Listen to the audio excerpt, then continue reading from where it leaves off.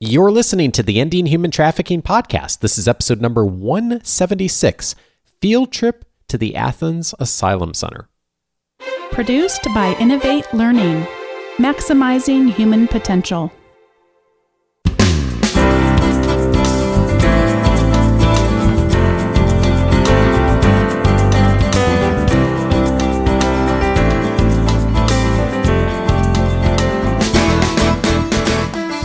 Welcome to the Ending Human Trafficking Podcast. My name is Dave Stachowiak. And my name is Sandy Morgan.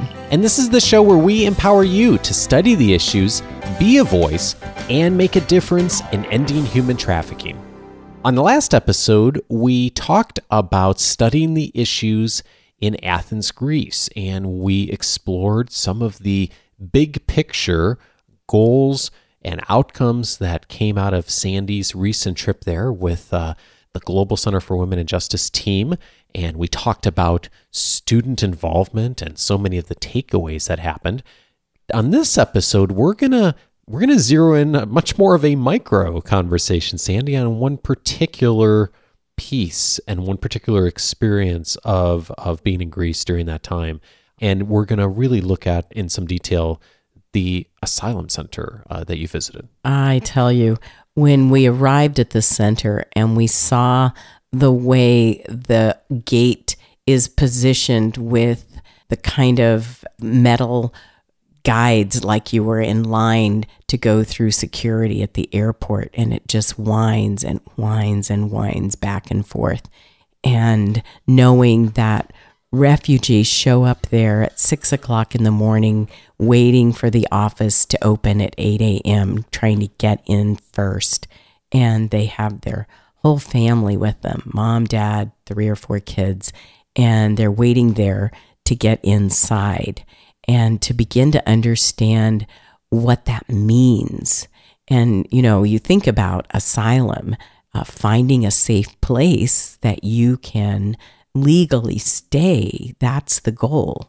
And so many of the pictures that are emblazoned on our minds from the news reports of boats capsizing and people being pulled out of the water to safety, that's just the beginning, because now they have to figure out how to build a new life, and they need to build it in a safe place.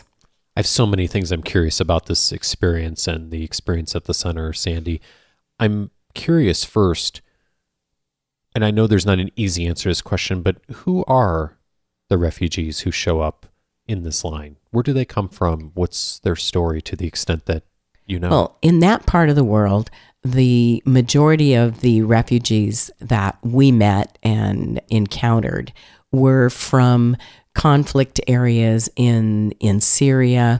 Some were escaping for some of the other issues that are related to how you seek asylum, for religious persecution. We met asylum seekers from Iran, from northern Iraq, Kurdish areas in Syria and in Turkey, but they all had the same goal in mind. We want to be in a place where we are safe and our children have a future. So a lot of what we've been hearing on the news in the last few years, and the conflict in the Middle East, and of course the Syria conflict, you were front and center of the people who have now emerged from that and showed up in Greece seeking that protection. Well, and here's the thing that makes Greece a little unique. What I learned from our NGO partners that we were working with is that refugees that made it further west in Europe are being sent back to their country of entry to the EU because they didn't qualify for asylum or for residency or whatever, or the numbers were cut off in countries like Germany and Norway and so on. And so the country they entered in with a boat falling apart was Greece. Mm-hmm. And so they're coming back, and now they're starting the process again there. So even though people say, well, the crisis is over, right? Greece is a country of 11 million people.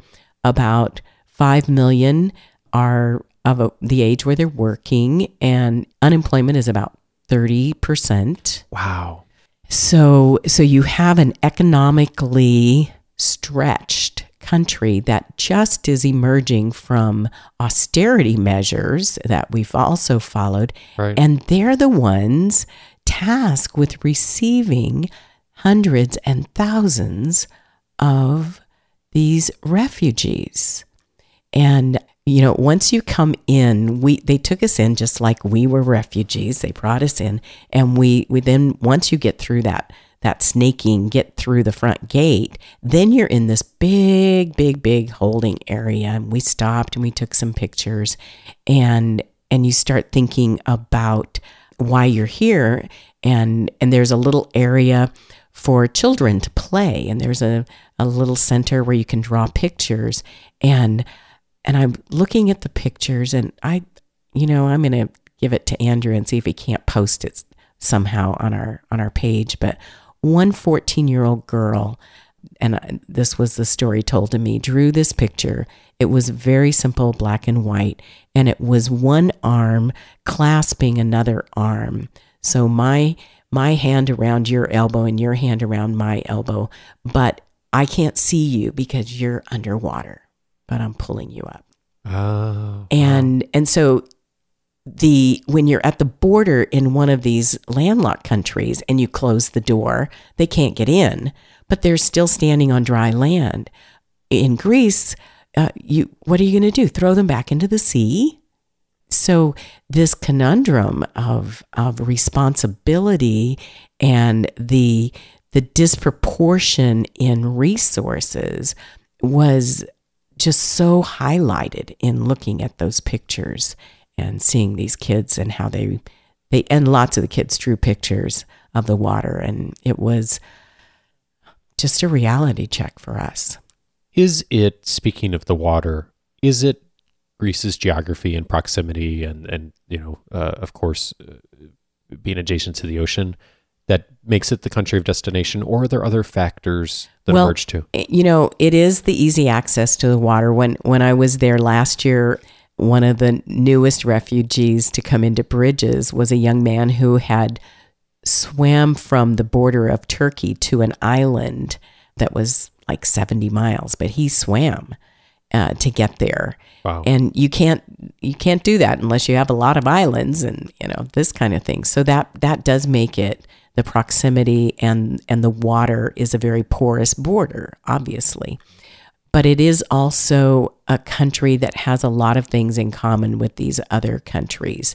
The culture is very Mediterranean, and the weather, the food is regionally across the board very similar. So it's not hard to set up housekeeping and have rice and olives and olive oil and all those kinds of things, and tea. All of those things are not a problem. And forgive me for asking what's a completely naive question. Why not a country like Turkey and some of the other countries that are even closer in the area? Well, and there are refugees in those countries. And I think that in a previous podcast, I'll look for it, when I came back from Istanbul, the researchers there had already begun to identify how many children of refugee families, especially adolescent kids, were missing and presumed trafficked. And that was one of the issues that we saw over and over again here too, because smugglers don't even seem to care very much about being found out. They're recruiting through social media. I can get you where you want to go. And it's all about the profit and the fraud aspect. People are willing to take risks when they're really desperate, and they lose their money and they fall into really dangerous circumstances. Which is, of course, why we're talking about this and why you were there, which is if the connection, if for those who may not be putting the pieces together on this, that so much of this relates to human trafficking. Right. Because human trafficking so much is driven by the economics on all sides. And people who are in a situation like this, in refugee status, are very susceptible to influence and making decisions that they may not otherwise make. You and I would make some of those decisions if we were in that situation. So we often, as trainers and observers, we say, well, if you train the frontline people to identify victims of trafficking, we'll be able to intercept them when they're still on the islands. We'll be able to do this. And I spoke to one of the members of the UN Special Rapporteur's office, and she said, we've made visits down to the islands, and we're starting to understand we have to do self-care for the people who have been doing these rescues over and over again, the people that are receiving the desperate people.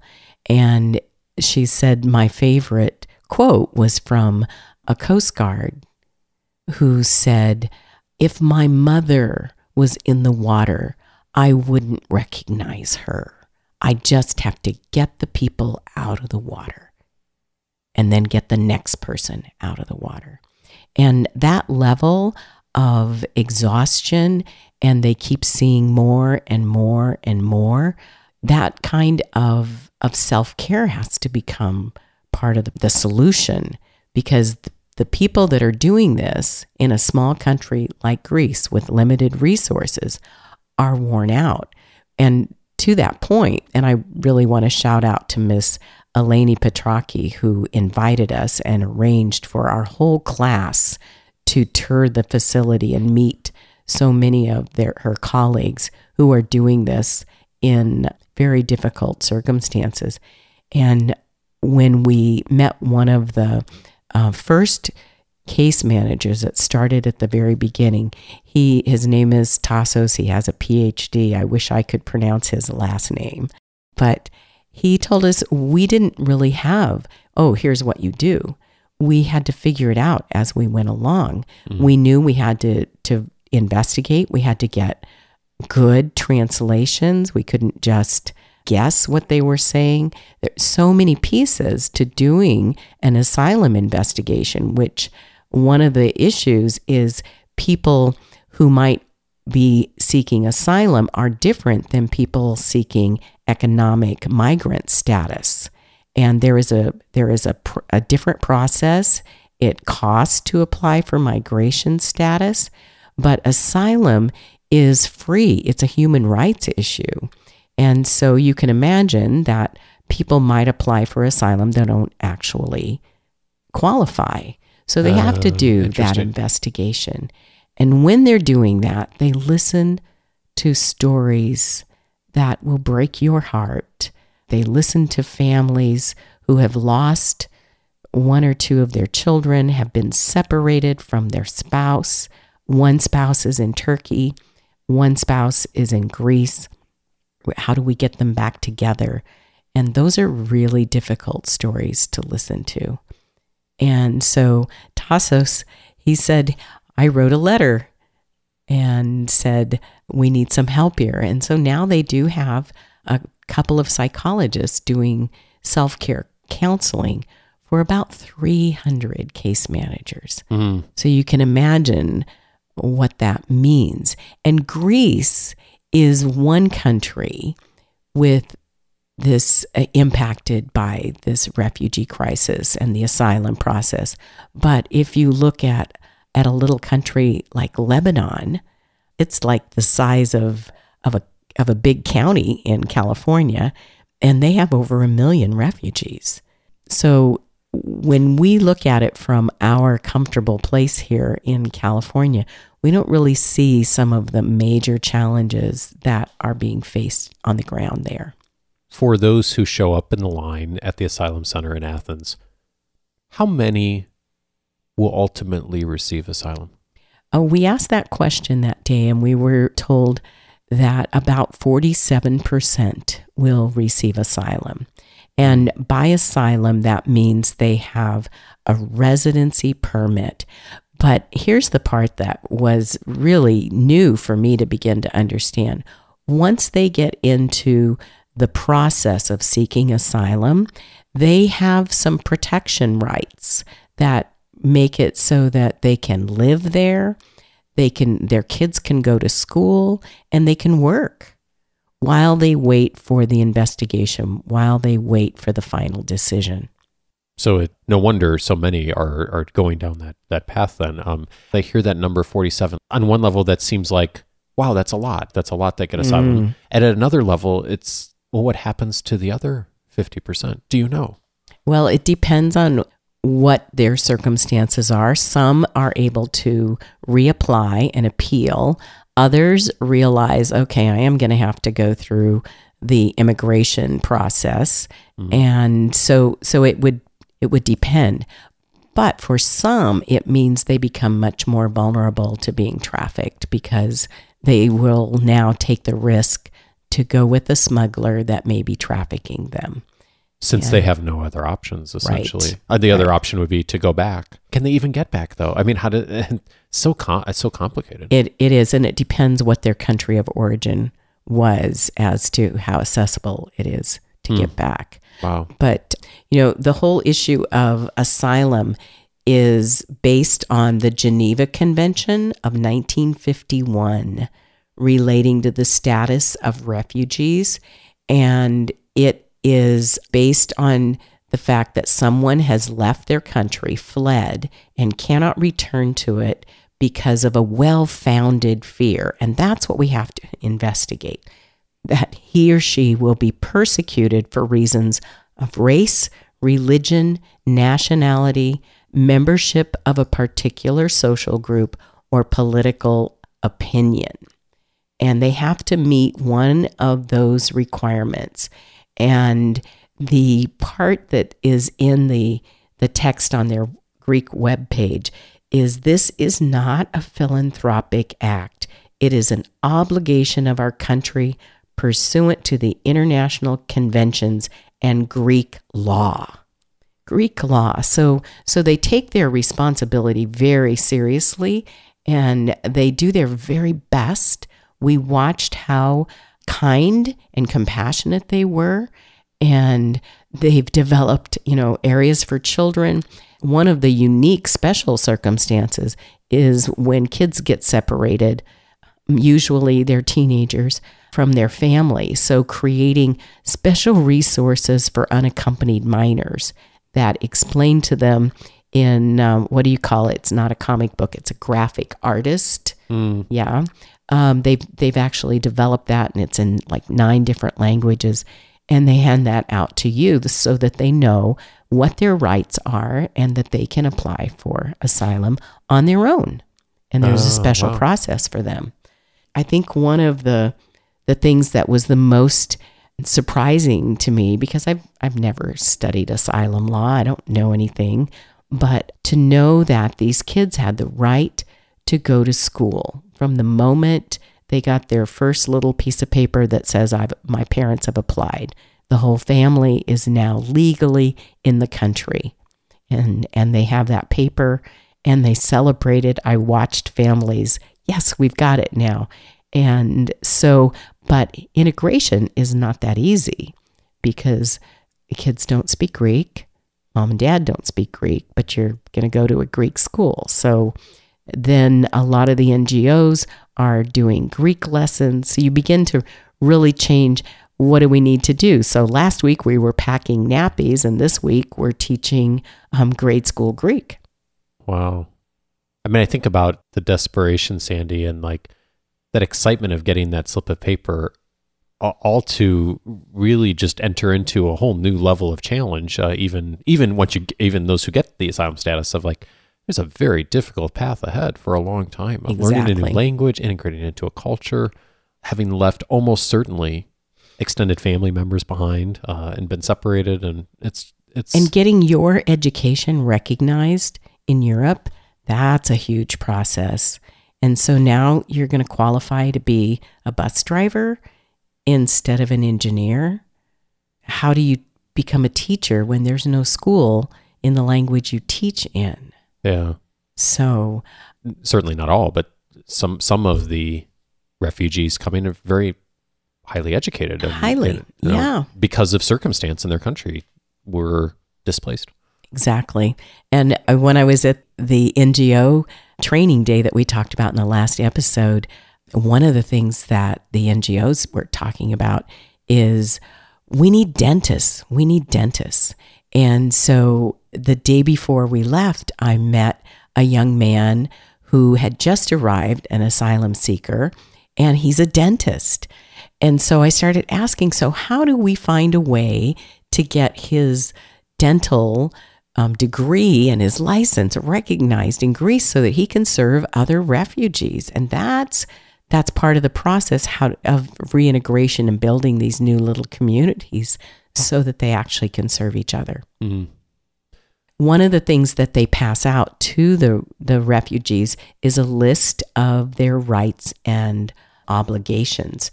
And it's so important for them to begin to understand that they cannot be deported when they're in the process of having their application examined. And so they have some security. And this becomes important because if someone tells you that if you don't go with me, then this is what's going to happen to you, they're really easy and vulnerable to being taken advantage of. So making sure that they understand their rights is a big piece of keeping asylum seekers from being recruited and exploited by traffickers. Mm-hmm. They also are able to work under Greek law, and I found that really interesting. And so, because when I found out they were looking for jobs, I thought, oh, they're looking for black market jobs. No, they're looking for legal jobs, and they find jobs doing pretty much menial labor, washing dishes, serving tables, doing all kinds of hotel work and agricultural work, those kinds of things.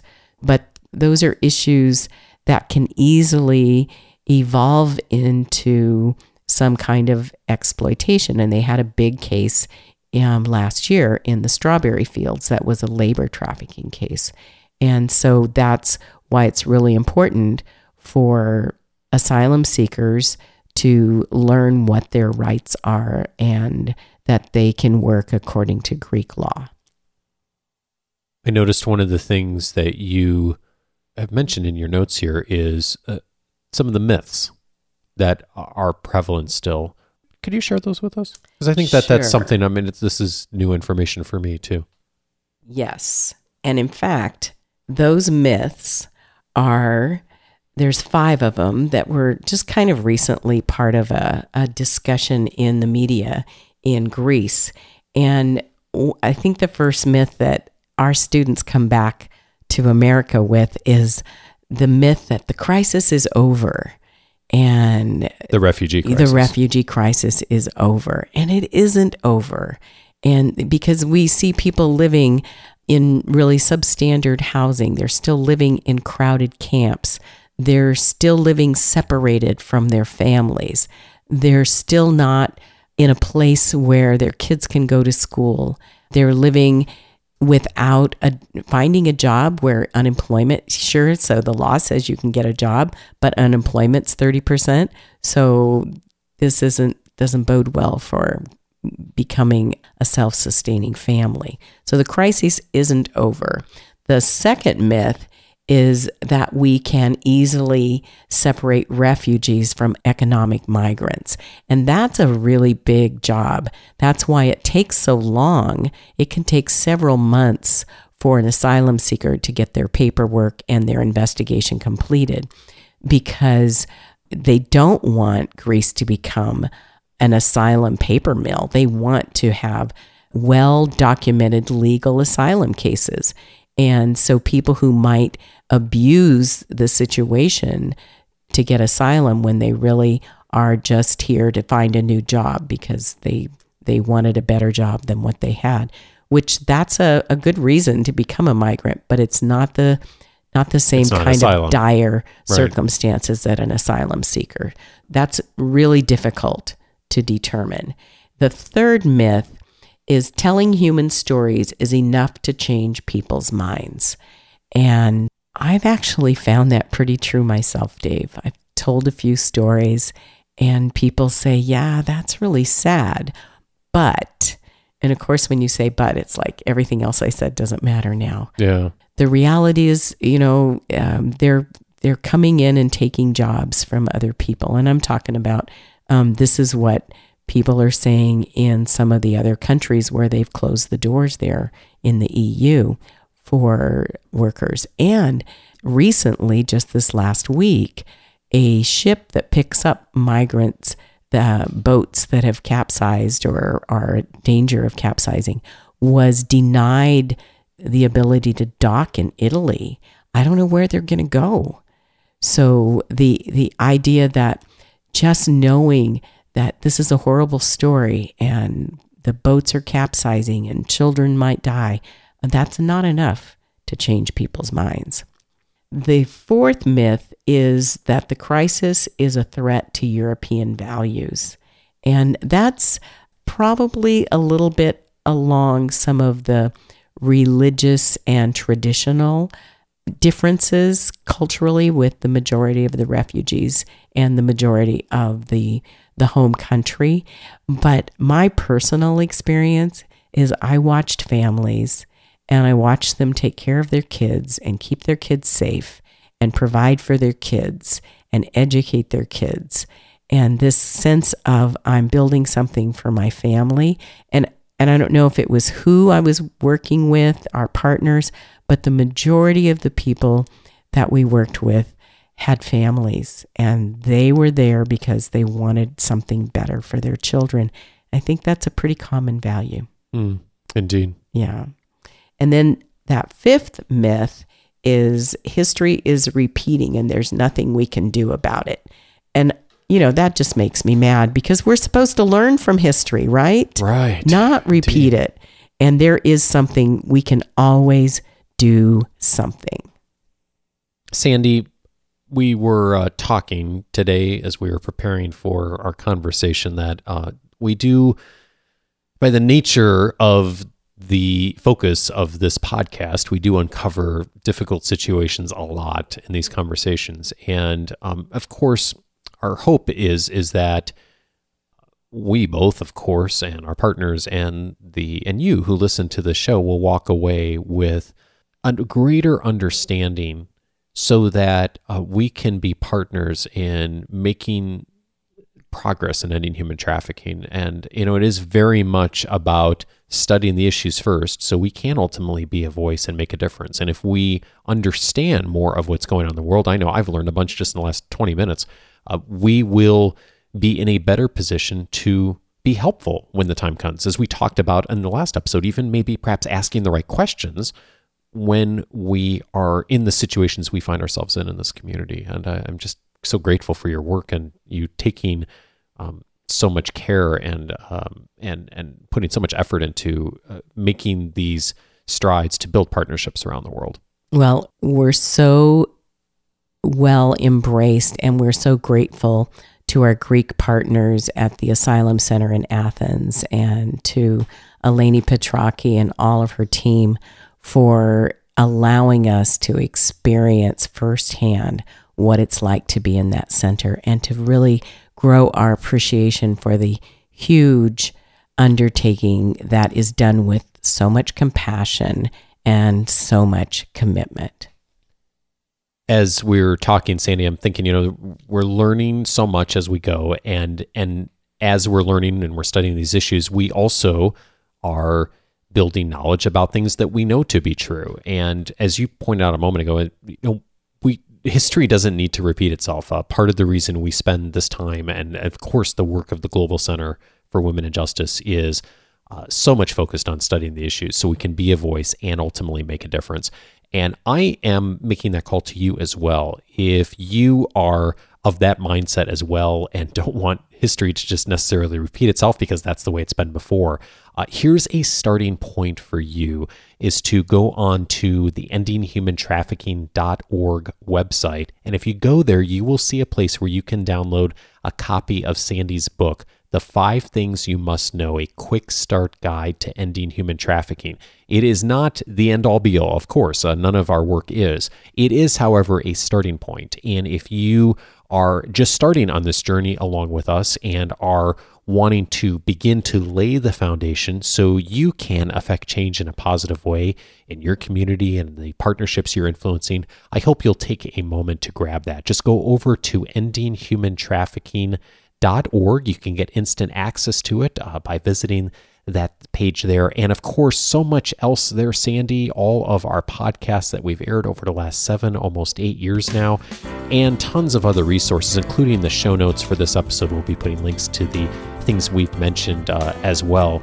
In addition, while you're online, if you haven't done this before, if you've been listening to the podcast for a while, we'd be so grateful if you took a moment to leave a rating or review, especially if you're utilizing the Apple platform, either on the podcast app or online with iTunes.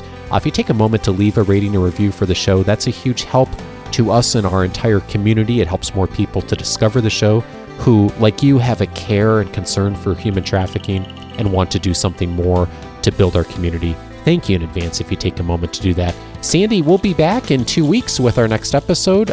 Thank you for everything you've done to bring this conversation to us today. It's great to be here. We'll see you all in 2 weeks. Take care.